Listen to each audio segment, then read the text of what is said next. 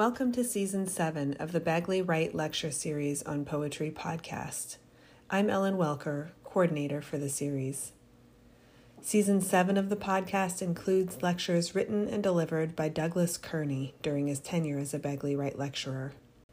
Douglas Kearney's lectures plumb the boundless curiosity, rigorous investigation, and linguistic chops that have come to be associated with the singular voice of their author.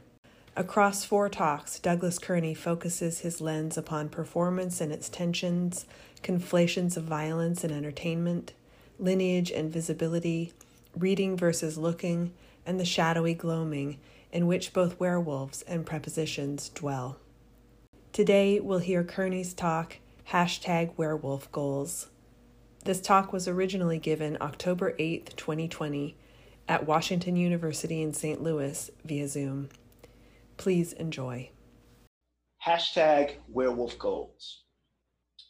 For Marcia Kearney, Nicole McJamerson, and Justin Philip Reed. One note before beginning in earnest. I have capitulated to an etymological inequity. Werewolf is a gendered term.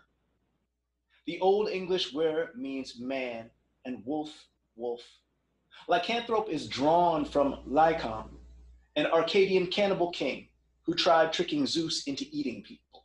Angered, Zeus turned Lycon into a wolf.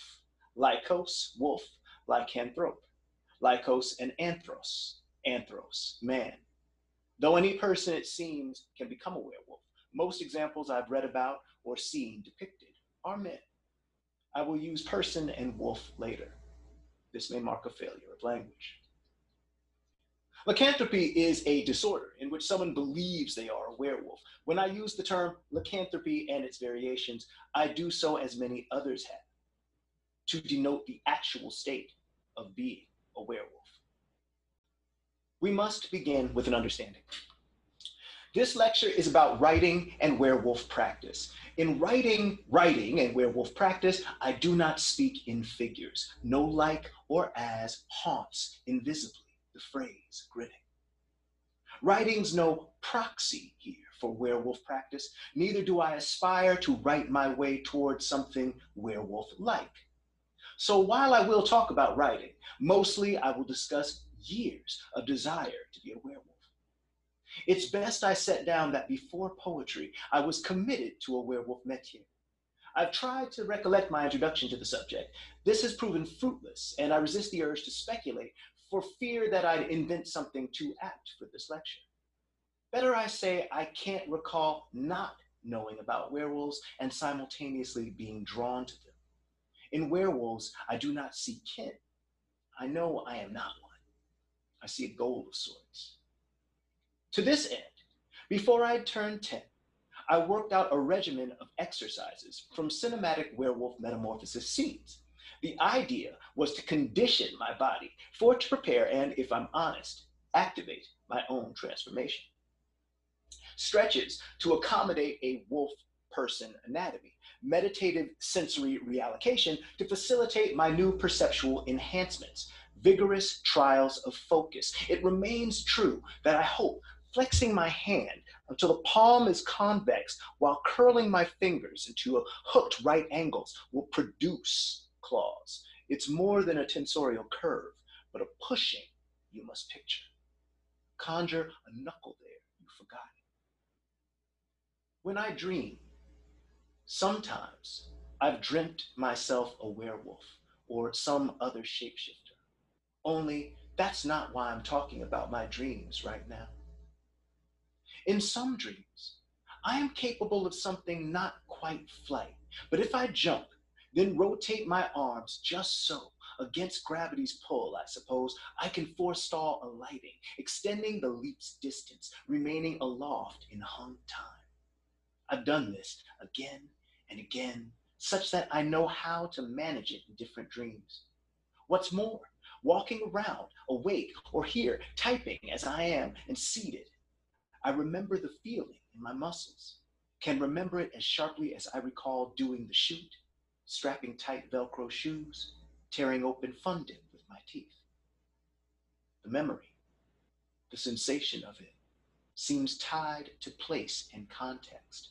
I cannot do a backflip except underwater, but I know the sensation and how to achieve it, even when I haven't been submerged for more than a year.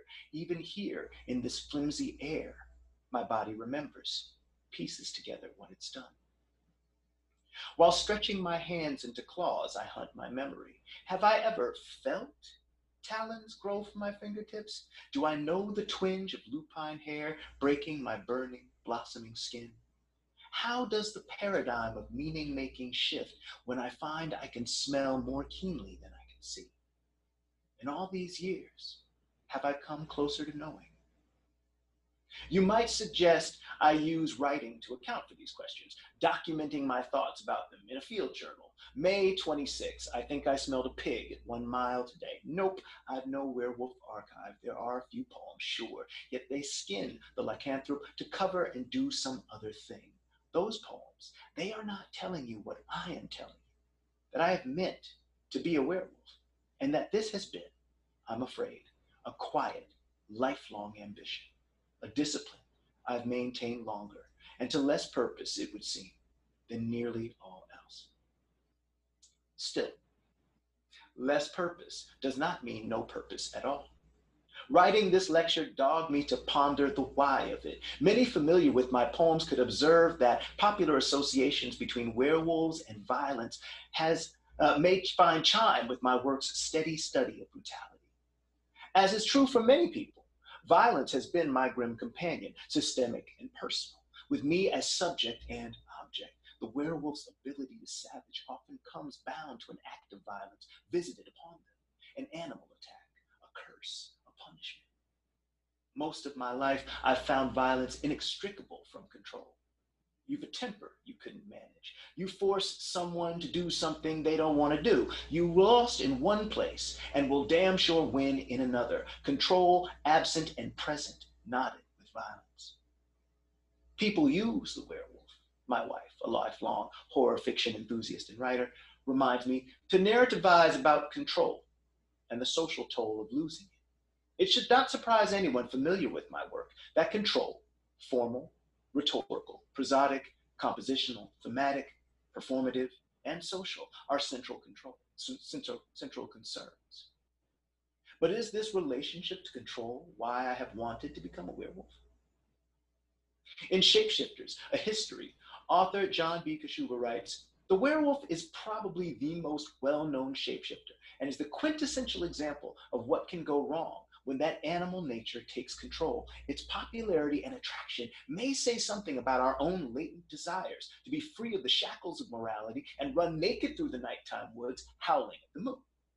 Stephen King, in his unofficial dissertation on horror, Danse Macabre, has it, what we're talking about here at its most basic levels is the old conflict between id and superego, the free will to do evil or to deny it, or, in Stevenson's own terms, the conflict between mortification and gratification. This old struggle is the cornerstone of Christianity. The Stevenson he's speaking on is Robert Lewis, author of what King considers the foundational werewolf text of popular imagination, The Strange Case of Dr. Jekyll and Mr. Hyde, 1886. What I find interesting about both Kashuba and King's assessments of werewolfery is the suggestion that by turning into a wolf or wolf-like creature, one escapes societal controls.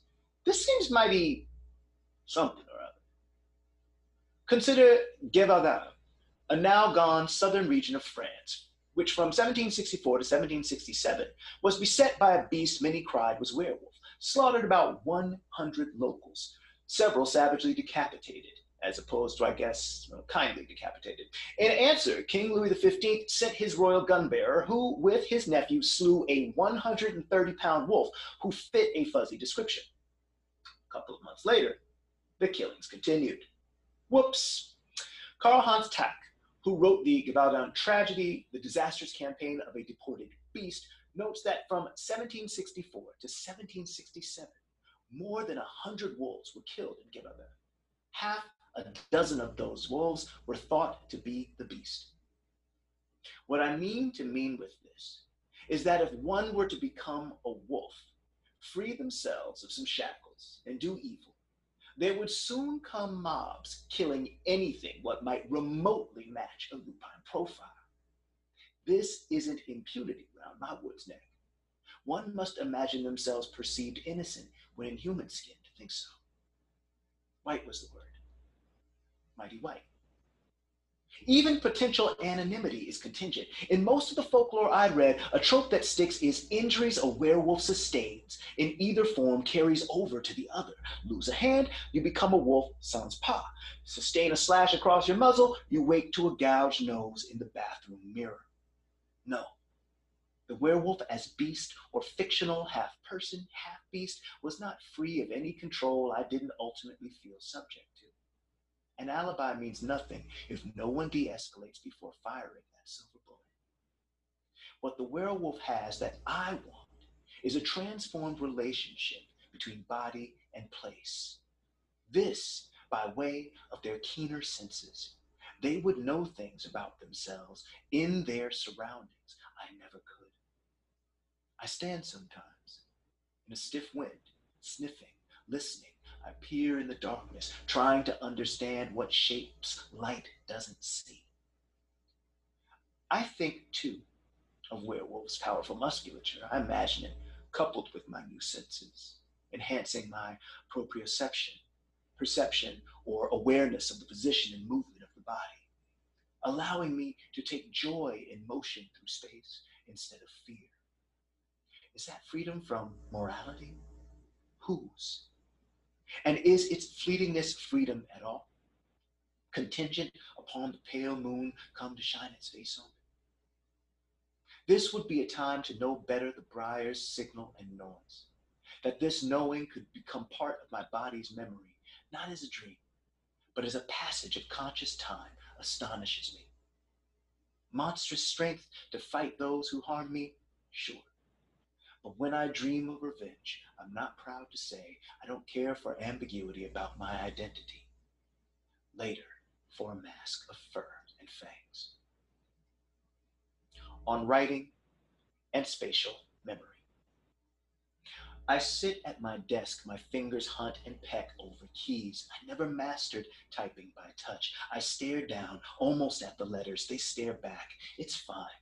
It goes on like this until it doesn't. I'm not certain when it happens, the shift when I stop seeing the keys. Then there I go, not by touch, but by a flickering spatial memory. My fingers, I guess, still pouncing, not sliding. And for a pass, I'm somewhere else, there in the hippocampus, a part of the brain that shares a name with a half horse, half fish I learned about as a child studying mythical creatures. Hippocampus, a seahorse-shaped curve of the brain where there be episodic memory. When I'm in the hippocampus, is it that the letters on the butterfly keyboard are no longer those designed by Apple, but are my L, my E, my TR, and S, somehow both shapeless and contoured there along the limbic's dark cliff? Both in the semantic sequence, what spells letters, and the QWERTY thicket undoing it, my fingers stalk quickly. Next, what happens? I catch myself thinking, did I stroke the T without looking? Whatever swifter animal my index had become downshifts human, as if its sense of smell dims. I tap the T, maybe, but perhaps this with the Y, close, I assess. You almost know, I go. Almost. I wonder in the moments that follow about the relationship between spatial memory and what many name muscle memory. In suggesting muscle's ability to remember, I didn't know to distinguish the growth of myonuclei, the cells in muscle's fiber, and the neurons in the motor cortex.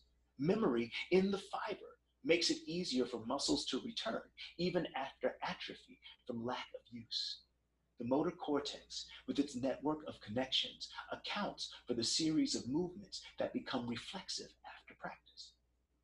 Flexing my hands again into their blunt series of angles, I stare at them. Nothing in the place where claws should be. What is it I'm teaching them to remember, to know? Public education in Pasadena, California being what it was, I'd no choice in lycanthropy but self-education. Lugaruji Kachagalia. Means for locating accredited training or even after-school programs were scant and unhelpful. The Yellow Pages skipped werewolf altogether. Further, unlike most of my interests, including poetry, puppetry, and drawing, lycanthropy remained an unknown passion to my parents. My brother had an inkling. When I was 9 and he 13, I told him I learned a spell meant to shift my shape. Found it in a library book called Black Magic, White Magic. I remember it even now. I will go into a cat with sorrow, a sigh, and a black shot, and I will go in the devil's name, I, while I come home again. Immediately, my brother laid out the theological problem of a Lutheran doing anything in the devil's name. There were other hitches. In addition to the spell's verbal component, an unidentified ointment or salve was required, and what was set down in black and white was hermeneutic trouble. The final line's euphemistic home in proximity to the devil is dangerously ambiguous. I hadn't a clue what a black shot was. With sorrow, a sigh, profess of bleakness, the propulsive meter belies. And then, of course, I would be going into a cat. Reckon I objected to species? Natch, cats aren't wolves. Even so, I respected progression. I was in 4th grade. I had been in 3rd grade briefly, a Cub Scout. Wolf badge followed Bobcat. I'd worked my way up. Was it aesthetic? The spell's prosody of tight, often internal slant rhyme, cat, shot, will, while, name, come, home, assonance, cat black, I, sigh, I, while, I, and stress to unstressed rhyme, go, sorrow, and will, devil, still goes into my poetics. No. In truth, my issue with the spell was grammatic. The preposition was wrong. Lycanthropy and prepositions. What I've come to understand is that the demonstrative nature of werewolves, which is to say, their externalized transformation from person to not only person, is articulated most simply in prepositions. Should we take person and wolf as potential syntactic subjects, we have the start of our werewolf logistic. It's best we remember that a werewolf isn't a werewolf when they are hairy and clawed. They are a werewolf because they must turn hairy and clawed. The metamorphosis then is not becoming a werewolf. It is a demonstration of their lycanthropic nature, often commanded without any agency on the werewolf's part. Now, these constraints are specific and not intended as metaphor. While becoming a werewolf may involve agency via a spell, consensual exposure, or years and years and years and years and years of devoted practice, until one is no longer a werewolf, the compulsory shapeshifting the werewolf undergoes is not an apparatus of state law, cultural convention, or cooperation even under duress. Next, I wish to offer that the end of the transformation indicates an optical demonstration of the werewolf logistics. It is not a culmination of lycanthropy itself, but a demonstration of its presence. So when I use the terms demonstration or optical demonstration, I only mean to mean that an event of external metamorphosis is complete. Finally, I'll capitulate to a presumptive topological aspect of most Western lycanthropic relationships, that lycanthropy happens to people. I apologize for this limit to my knowledge. After all, lupine communication is an established fact. Should wolves share a cultural understanding of werewolves, perhaps their lore has it as a thing people visit upon their packs. At any rate, after initial contact, in the case of biological lycanthropic spread, the relationship between wolf and person, the tension of which structures the modes of metamorphosis under analysis here, thus the insertion of a preposition between person and wolf, proprioceptively establishes their relationship. Person into wolf. The person moves to occupy the body of the wolf. Such an arrangement may require the presence of an actual wolf that becomes a vehicle for some aspect component of the person. This is the cat spell. I didn't want to go into a cat or wolf for that matter. The werewolf was no sinewy, shaggy suit to wear. Such an arrangement described a separation between me and the wolf. I wanted to be one thing. It's possible to imagine into as the person's body producing a wolf body in its place. Into here takes on the sense of composition, not placement, but the ambiguity is too slippery. Here's an exercise for into. Focus on the idea of a suppository, a narrow, tapering shape that dissolves, the same color you imagine yourself to be. Or, using muscles only, compress your body into a suppository shape. Dissolution will come.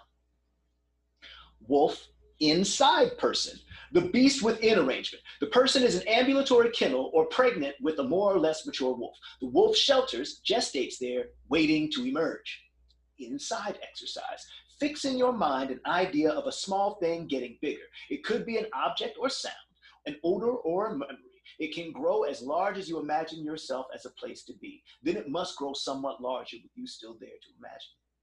Or open wide your mouth and tense your esophageal tract in an expulsive attitude. If possible, run your fingers down your sternum, feeling for the latch. Wolf with person or person with wolf. A conjunction and could be better, but with more expressively suggests collaboration and amplification. Prepositions also seem to me to imply activity in spatial context, necessary in the case of metamorphosis into optical demonstration. The relation, Ray, person, wolf, seems one of physical separateness, but bound through some other intimacy, or perhaps one serving as an appendage to the other. With exercise, go low to the ground and move in a circle, inhaling deeply for to smell your own motion. You may do this all with any form of assistance or via visualization. Person by wolf or wolf by person, where with presents an intangible connection regardless of proximity. By denotes an adjacent nearness, though there stands also a connotation of support. The one by the one, their separateness seems foregrounded. Relational language of with intimates a movement toward union, distinct from standing by someone. By may also indicate authorship, that the respective person or wolf has composed the respective wolf or person. This makes by compelling. By exercise. Think on falling, but in this thought be caught by what you call wolf, that you catch too as it catches you. Maws, arms, paws, palms, a lap, a back. Or on a moonlit night, lean sideways far as you can without falling. Wait a spell. Or fold your fingers to the middle knuckles. Knead these makeshift paws against your flesh. Person against wolf, or wolf against person. Our pair are separate, though here in vexed contact, the person and wolf touching each other close, like with and by. Against introduces affinity by way of its absence. The wolf and person are in conflict over what? Generically, recall, control. Against exercise. I am against an against relation, thus against exercises. A conundrum. Wolf up person. Who acts here? Who has thrust wolf up person? Agency and balance are at odds in this arrangement. Up, used this way, has a vernacular denotation of violent action, to go up someone's head. Is this the aforementioned curse, the punitive werewolf logistic, in excess of up's dynamic activity? The lycanthropic up is also a preposition of verticality. Wolf lodged high, up person, difficult to reach. Up exercise. If you get on your hands, your knees, if you then breathe out, making your spine a convex line, tucking your bottom jaw in toward your sternum, if you finally breathe in, invert your back, and cast your gaze upward, what? And if not, imagine something not you, buried in you. That part of you is above it, as the sky, you've been told, is above you and was above the thing buried in you, even before it was buried there. Wolf down person. How like up that it troubles balance. Dominant U.S. culture has prepared us for a down werewolf logistic, with its morguefuls of dead metaphors associating sublimation or repression with depths. Feeling down? A trauma deep down inside? You note how quickly we can rhyme associations of down with pathology. The wolf here is down there, and it was driven or has dug itself in, like up, to resist contact. Beyond optical demonstration, which does not require equity, down can bring to bear a sense of social abjection. Down exercise, a thought exercise. Inside a relation which includes outsiding, you are the outside into which what others cast out goes inside. What is outside to you? Being as you are, inside is out. Or be as still as you consider still. Do not think wolf any more than you think person. Slowly, deliberately engage your core muscles as if to shit backwards. Person under wolf or wolf under person. Let's acknowledge the verticalist inequity from jump. Yes? Even bearing that cultural rhetorical order, I mean to be less figurative. One needs to be so with lycanthropy. The teeth are real, the fur, the claws, of course. One physically under one as a fluid formation need not be a re-rehearsal of domination. If a horse and its rider could exchange roles at different points of a journey, for example. Under exercise. Push-ups with additional weight strapped to one's back, if manageable, make a good preparation. Do not, however, push your body away from the floor. Instead, imagine you are pressing the floor away from your body. In fact, focusing thusly may be more effective than doing push-ups at all, whether or not you lie down prone on any surface. Wolf from person. From is tricky. The wolf is composed of the person's material. Thus, two separate species exist in a remixed union. This is similar to by in the sense of authorship, sans the person's implicit agency and shared flesh. From may also suggest the person is the wolf's point of origin, making it not unlike the inside logistic, though, as I hope is clear, the connotative association of each preposition's multiple meanings are difficult to extract and isolate. Finally, in from lurks a Victorian expulsive urge. From exercise, massage, have massaged, or imagine massaged, the region round your mouth and nose, gently drawing them forward. Patience. I could go on, and am tempted to do so. Prepositions are key to indicating a point of tension in space, particularly between two nouns whose dynamic relationship is fraught. Who is subject, who is object, who makes it so, who preserves the relation. Person through wolf, a passage or an achievement. Wolf till person, an emphasis on the constraint of time, that soon come full moon rising. Person along wolf, person at wolf. Are they in conflict, accord, on all fours, rampant, showing belly? Who runs person to wolf? Visualizing prepositions. Werewolf metamorphosis sequences. I suspect that none of the werewolf metamorphoses I've seen in films would be credibly considered documentaries. They do, though, remind me of the televisual true crime trope of dramatic reenactment, in that I would argue that attempts to render credible scenes of lycanthropic transformation are in part forensic efforts. Why?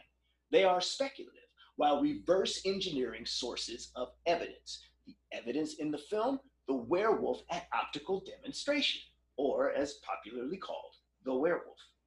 Speculation lets subjectivity in, and as such, the staging and choreography of the transformation illustrates a feeling towards lycanthropy, an interpretation of it as a relation between person and wolf. Prepositions provide a linguistic index for these swirling agons of control, tension, and cooperation. Without a verb, prepositions still imply action, while leaving the nature of that action in a space of generative ambiguity, which is to say, the preposition can give us a schematic sense, position, a kinetic one, motion and direction, and maybe even an attitude the schema and movement take. Prepositions create a contextual space and a knowing about bodies in that space, proprioception. But whether the wolf tears its way up the person or hunts, whines, leaps is not this writer's concern. This writer today eschews an image-driven vividness for something I think of as the preposition's more mythic vividness. We are given a thing to understand that doesn't first rely on simulating Western sense-making. And in the culture from which I first learned about werewolves, that Western sense-making is counterfeitly synonymous with person. Mighty something. Forgoing the image in that order then prompts me to believe we receive something we do not completely perceive. And here I depart aesthetically from the films I will discuss, which, driven to depict special effects mastery and make plausible their attack on werewolf transformation, linger over details and propose biological hypotheticals. Visual media do not default to revealing what a preposition may enshroud, however.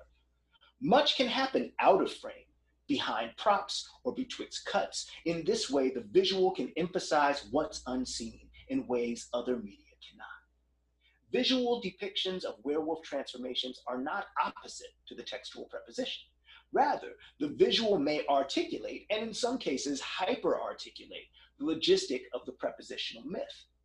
The filmed metamorphosis is the dream the filmmaker has of the prepositional relation, filtered through the practical possibilities of special effects, budget, Motion Picture Association of America ratings, and the crew of collaborators. It's a projected reading. The three films I'll be discussing are from the early 80s, not because I believe this was the best time for werewolf films, but because this time was coeval with my burgeoning interest in myth and werewolves. I can only recall seeing one of the films, a short, in full, and it is possible, regarding another, I had only animated a still in my imagination. Still, images of the transformations have stuck with me since childhood, there in the part of my head where myths come from, remixed and blurred with where I find me now, what I've learned and misheard before. My poems share that space. Angela Carter and Neil Jordan's script for The Company of Wolves, 1984, emerges from a similar space, the libidinal swelter of Little Red Riding Hood, a French fairy tale. Under Jordan's direction, we see wolves obliterate the bodies they share with their human hosts in two striking transformations, both fever dreams of brutal eros of the wolf inside person relation. I only remembered one prior to YouTube fact-checking. The metamorphosis I didn't remember is pretty great, though. This is it. The werewolf, named the young groom and played by Stephen Ray, tears his human skin from his face in bloody strips, revealing the red striated musculature beneath. It looks and sounds painful. The fangs are already there, and the puppet head looks not quite people, even before the nose and mouth thrust into muzzle. My scene, however, involves a person's head and face. What I remembered, a white man's mouth forced open as a fully formed wolf snout thrusts out its gape, slick, not with blood, but saliva. The werewolf, this werewolf, the huntsman, Misha Berges, was a man what swallowed a wolf, or had one grown in him. The huntsman isn't stoic through any of this. He rages in pain. It's difficult to tell whether his agony comes from the metamorphosis or a shotgun wound. Sarah Patterson as Rosaline, imagine the red flower, had just bucked his arm. Reviewing the scene after 30-odd years, I note two things. One, the wolf doesn't climb all the way out of the man's head like I misremembered. The wolf finishes its exit, splitting the man's back like the Hulk splits Bruce Banner's shirts. Two, the wolf presents as regular wolf, Canis lupus, the huntsman who loves the company of wolves and threatens Rosaline, all the better to eat you with, after demanding and receiving her promised kiss. It's all about that mouth and the big teeth in it. His my, oh my, what a long tongue lolls from his lips, the lupine becoming a visual language the filmmaker's wager will be at once strange and familiar. This simultaneity reminds me of the perilous flux Margot Jefferson uses to describe Michael Jackson's constant engagement with shapeshifting in his music videos, cosmetic surgeries, the polyglot lexicon of his performance.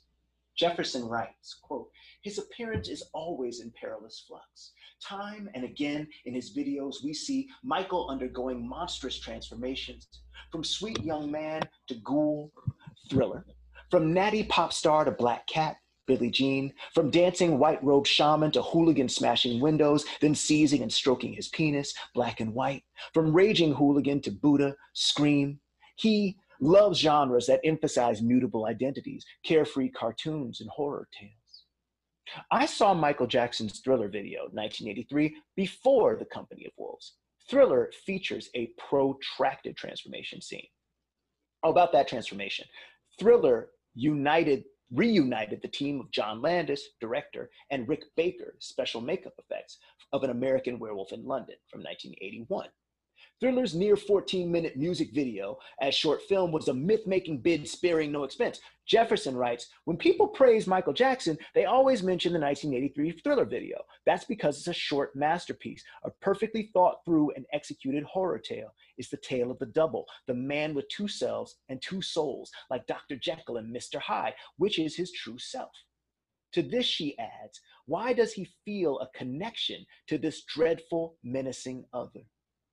Jackson's shape-shifting optical demonstration, like many in the genre, including The Company of Wolves, forces the on-screen onlooker, so often written to be a woman, to stand watching, screaming, and importantly, not getting a head start on escaping. Ola Ray does this work gamely as Jackson's Letterman-jacketed BMOC jackknifes into the Lougarou stomach cramp. After a series of what sound like MJ's soul hiccups, he roars, "Go away!" Is that the last bit of Jackson as Jekyll, prior to the Hyde he was hiding? Maybe. Who was it took Ray out on a full moon night, knowing the nature of his condition? The car breaking down may have stranded them, but darkness had already fallen. Perhaps he reckoned his prepositional relation as person over cat, person on top, a dom. Still over could also suggest a cover-up, like the Letterman jacket that doesn't get jacked up in the shift of cat over person. And yes, cat, not wolf. Soon come. After watching the premiere, as everyone else I knew did, I didn't watch the transformation itself again for some time. It scared the shit out of me. And of the monster himself, the Thriller were-creature is a were-cat, were-cad. Baker wasn't interested in doing another werewolf. Happily, its fur was not jerry-curled, though by rights, some of it should have been. Baker renders the transformation with a forensic attention to detail. The whiskers piercing the flesh of Jackson's face is my second most memory, in a dead heat with the claws making their wet sounds through fingertips that would, in later clips, rock medical tape. Once stuck in the middle of the metamorphosis grip, pain follows horror for Jackson's unnamed high schooler. But if the transformation in progress isn't agonizing, neither does Jackson appear to take pleasure in it. The bright yellow feline contacts gogging his eyes, along with the FX oral prosthetics, make it hard to suss out much beyond gaping shock. Let's consider this an intended effect, and not a concession in production or performance. When Jackson looks at his transformed palm, a now Catman without a mirror, he seeks the only recognition he can get beyond Ray's screaming. I'm not like other guys. I'm different. The most important moment of this metamorphosis for me, the signature image locked in my myth brain, is the reveal of the transformation's first phase. Michael's mouth, a drawer full of cutlery, his eyes like lanterns, his oft buttery lilt turned a guttural bellowing, "Go away!" We should heed that go away. We learn later in the video's waking nightmare structure, that Jackson is always the werecat. The ending image, his grinning face, marked only by the feline contacts and haunted by Vincent Price's graveyard cackle, is mere punctuation. His pretty cruelties drive the video more than his dancing. Decontextualized, Go away could be a victim's language. Ola Ray could say it. It seems likely we are meant to understand Jackson's character as protecting her. Go away! If so, who is saying it? The guy who led Ola Ray into the woods knowing he was a werecat? Different, not like other guys? Or the fanged one who knows what's coming? Go away? Go away could be petulant. He says it right after Ray presses to see why he doubles over. Don't look at me when I'm like this. Go away rhymes with get out, but it's too late to do either now. Jackson, sources report, adored horror, though Landis also says that Jackson found many of the images from fright flicks that Baker showed him too scary. Did Jackson see An American Werewolf in London? Assuredly. Landis and Baker awaited him there as they did me. But in the 1981 film, they had not the world's biggest pop star to act as person in their werewolf logistic, but David Naughton as David Kessler. Kessler is befuddled by his new reality and often droll about it, though his first transformation is a clear torment. Baker's visual effects are here the closest to what I mean by forensic. The focus is on Naughton. There's no one screaming or no on-screen scientist observing, just us in the dark and Kessler alone in his lover's brightly lit living room. Struck suddenly by a spike in body temperature, Kessler tears off his clothes. Nothing occludes our examination. For about 2.5 minutes, the camera takes him in, studying. Landis says, my inspiration was the old 1940s horror movie, The Wolfman, starring Lon Chaney, in which unusually the werewolf was portrayed as a victim. Films tended to show the transformation from man to wolf through dissolves. But I wanted to capture how painful the entire process would be and make it painful to watch. Thus, we inspect the metamorphosis from all angles: Kessler's face, his back, his ass, details of his hands and bare feet. At one point, he rolls over, allowing us a pectoral view of the shift. Landis's observation about the change of werewolf from monstrous person to afflicted sufferer rhymes with Kashuba, who similarly notes that as people lost their superstitious fears of demons and witches, the werewolf became seen as a more sympathetic creature, one whose shapeshifting was more likely due to a curse put upon it than to any willful desire on the part of the human to change into a wolf. Even, like Landis, naming the Wolfman after 1935's Werewolf of London as an exemplar of this changed interpretation. The person's experience of the metamorphosis as physically agonizing is central to eliciting our pity and or revulsion. Naughton's writhing and agonized performance in An American Werewolf in London looks and sounds painful. I've mentioned earlier my hand stretching exercise. Here is its root. David Kessler's palm extending into the wolf's form's metacarpals. That image, Kessler looks on, his face still a white man's in horror and pain, as though surgery is being performed on him without propofol. The toll of lycanthropic transformation had never seemed skeletal to me before. All dissolves in instant presto changos, but a matter of surfaces. This bone-deep sense was amplified by special sound effects designer Richard Lightman, who finds a perfect blend of moisture and clicking for the mobile bones reknitting under the motile flesh. Through it all, Kessler pleads for help and mercy until his muzzle will no longer make the words, his teeth no longer doing anything but ribboning his English. The room goes dim, and I knew the relation here wasn't Kessler into wolf, but wolf of Kessler. And what a wolf! Admittedly, I favor bipedal lycanthropes, though should I reach my goal, I'd appreciate the ability to go quad for heightened speed, facilitated by the dog-leg haunch. Baker's wolf is a quadruped, but not just some big nasty looking wolf. The forelegs are elongated, the wolf slung forward and top-heavy. Its paws are articulated in a way that seemed to remember being hands, the claws jutting and jutting. There are times while writing when I lean back from the computer and my fingers go up to my mouth. Onychophagia. Nail biting is another long-term project. When the nails are nubbed, the clipped pale crescents bend or ground down, I work the skin around the cuticle. I'm thinking of a word as my teeth close in on a flap of flayed skin. Had I fangs, I could slice this frayed end right off. I'm thinking of a word as I start to gnaw, to tug the skin away. There's an instant before it starts to sting, before what's revealed is too red and wet, that I might pull and pull firmly, like stripping the periosteum off a shank bone. And if I do this right, I could pull the skin off in one piece, revealing in a spiral of thin ribbon the meat underneath, pulling the thin rind away in a slim, spiraling strip. I am thinking of a word when I realize what is happening. The hangnail tears off. I bite down hard on the whole distal phalanx. The crush of my blunt teeth's pressure shifts the pain from the torn skin to the whole thumb. There is so much me in my stomach, more perhaps than what I've spit out. Person in person. Two metamorphoses I'd like to add. One I've only seen in woodcut, the other I saw only recently as a clip in a YouTube video of best werewolf transformation scenes from Grumpy Andrew's Horror House.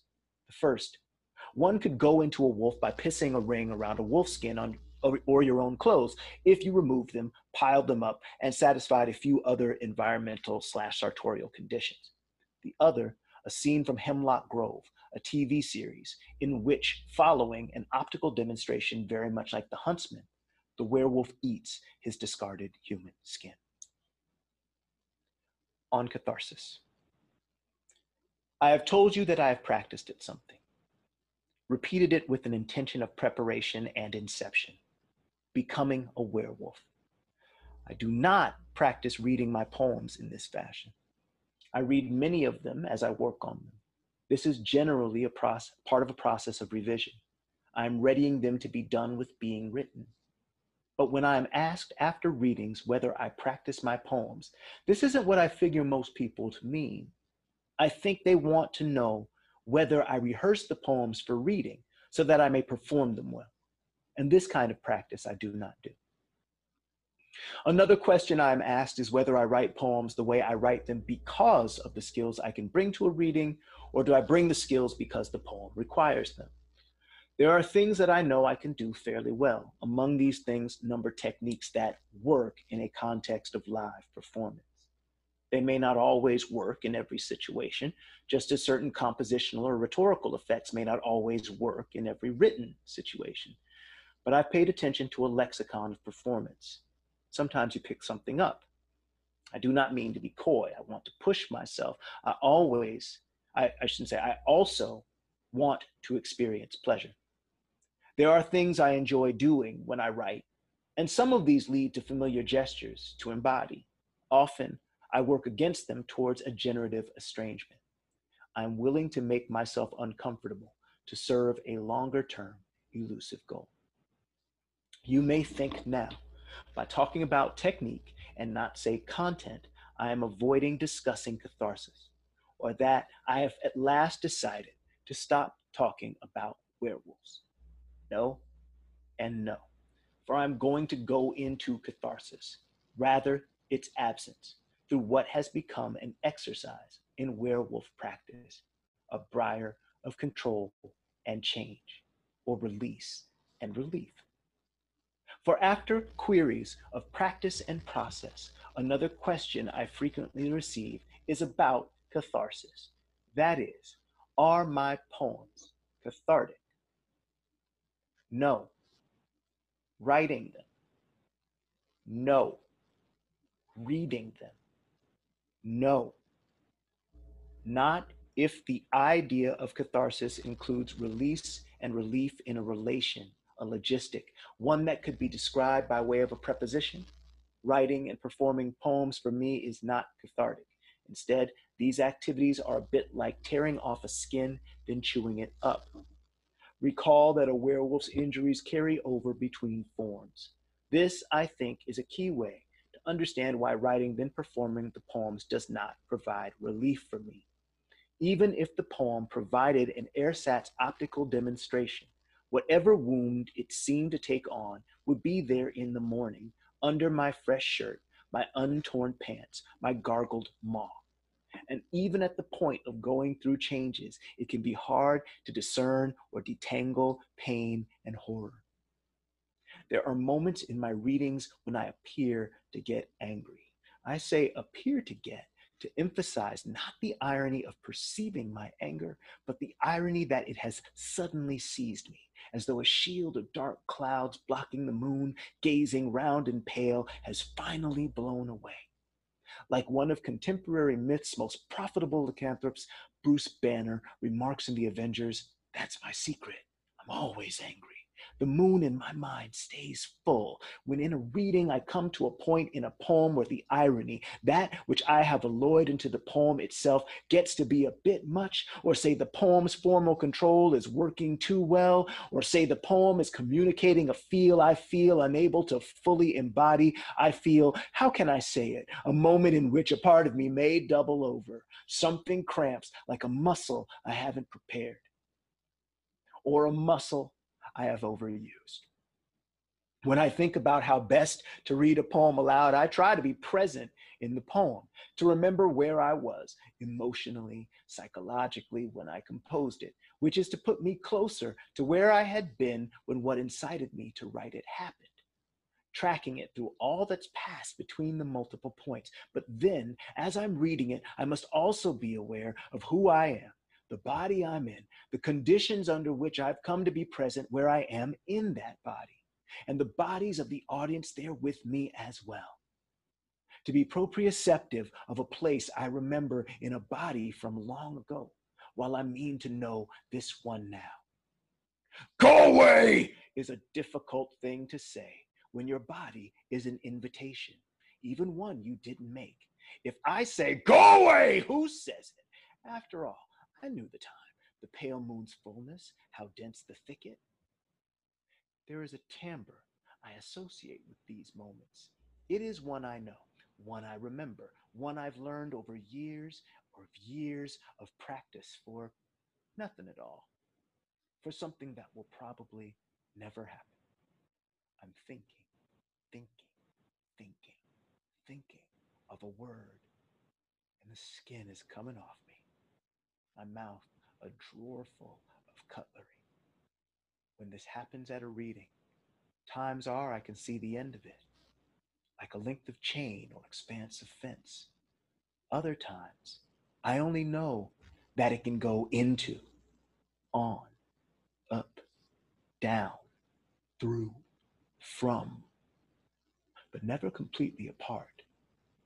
I look down at my hands, stretching toward the next page.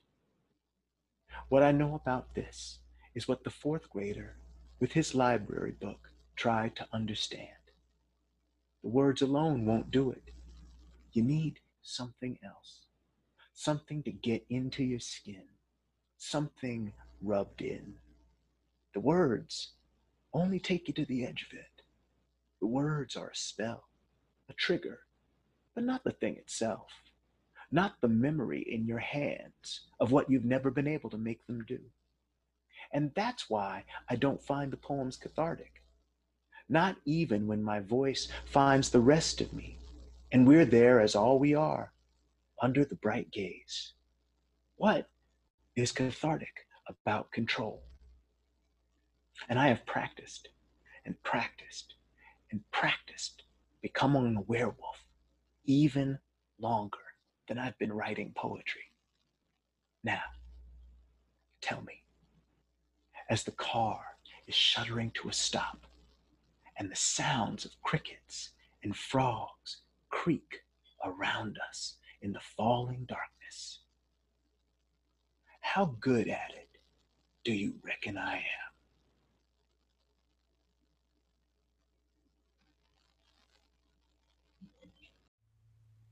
That was Douglas Kearney giving his lecture #werewolf_goals. Kearney's book, based on his BWLS lectures, Optic Subwoof, is forthcoming from Wave Books and is available for pre-order at wavepoetry.com, via bookshop.org, and at your local independent bookstore. The Bagley Wright Lecture Series is a nonprofit that supports contemporary poets as they explore in depth their own thinking on poetry and poetics, and give a series of lectures resulting from these investigations. Lectures are delivered publicly in partnership with institutions and organizations nationwide. To have episodes delivered directly to your device as soon as they're available, subscribe now.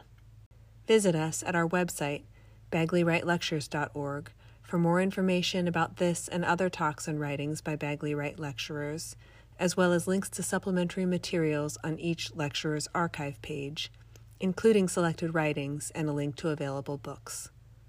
This podcast was produced by me, Ellen Welker. Thank you to Washington University for originally partnering with us on this event, and thank you for listening. Music is I Recall by Blue Dot Sessions, from the Free Music Archive, CC by NC.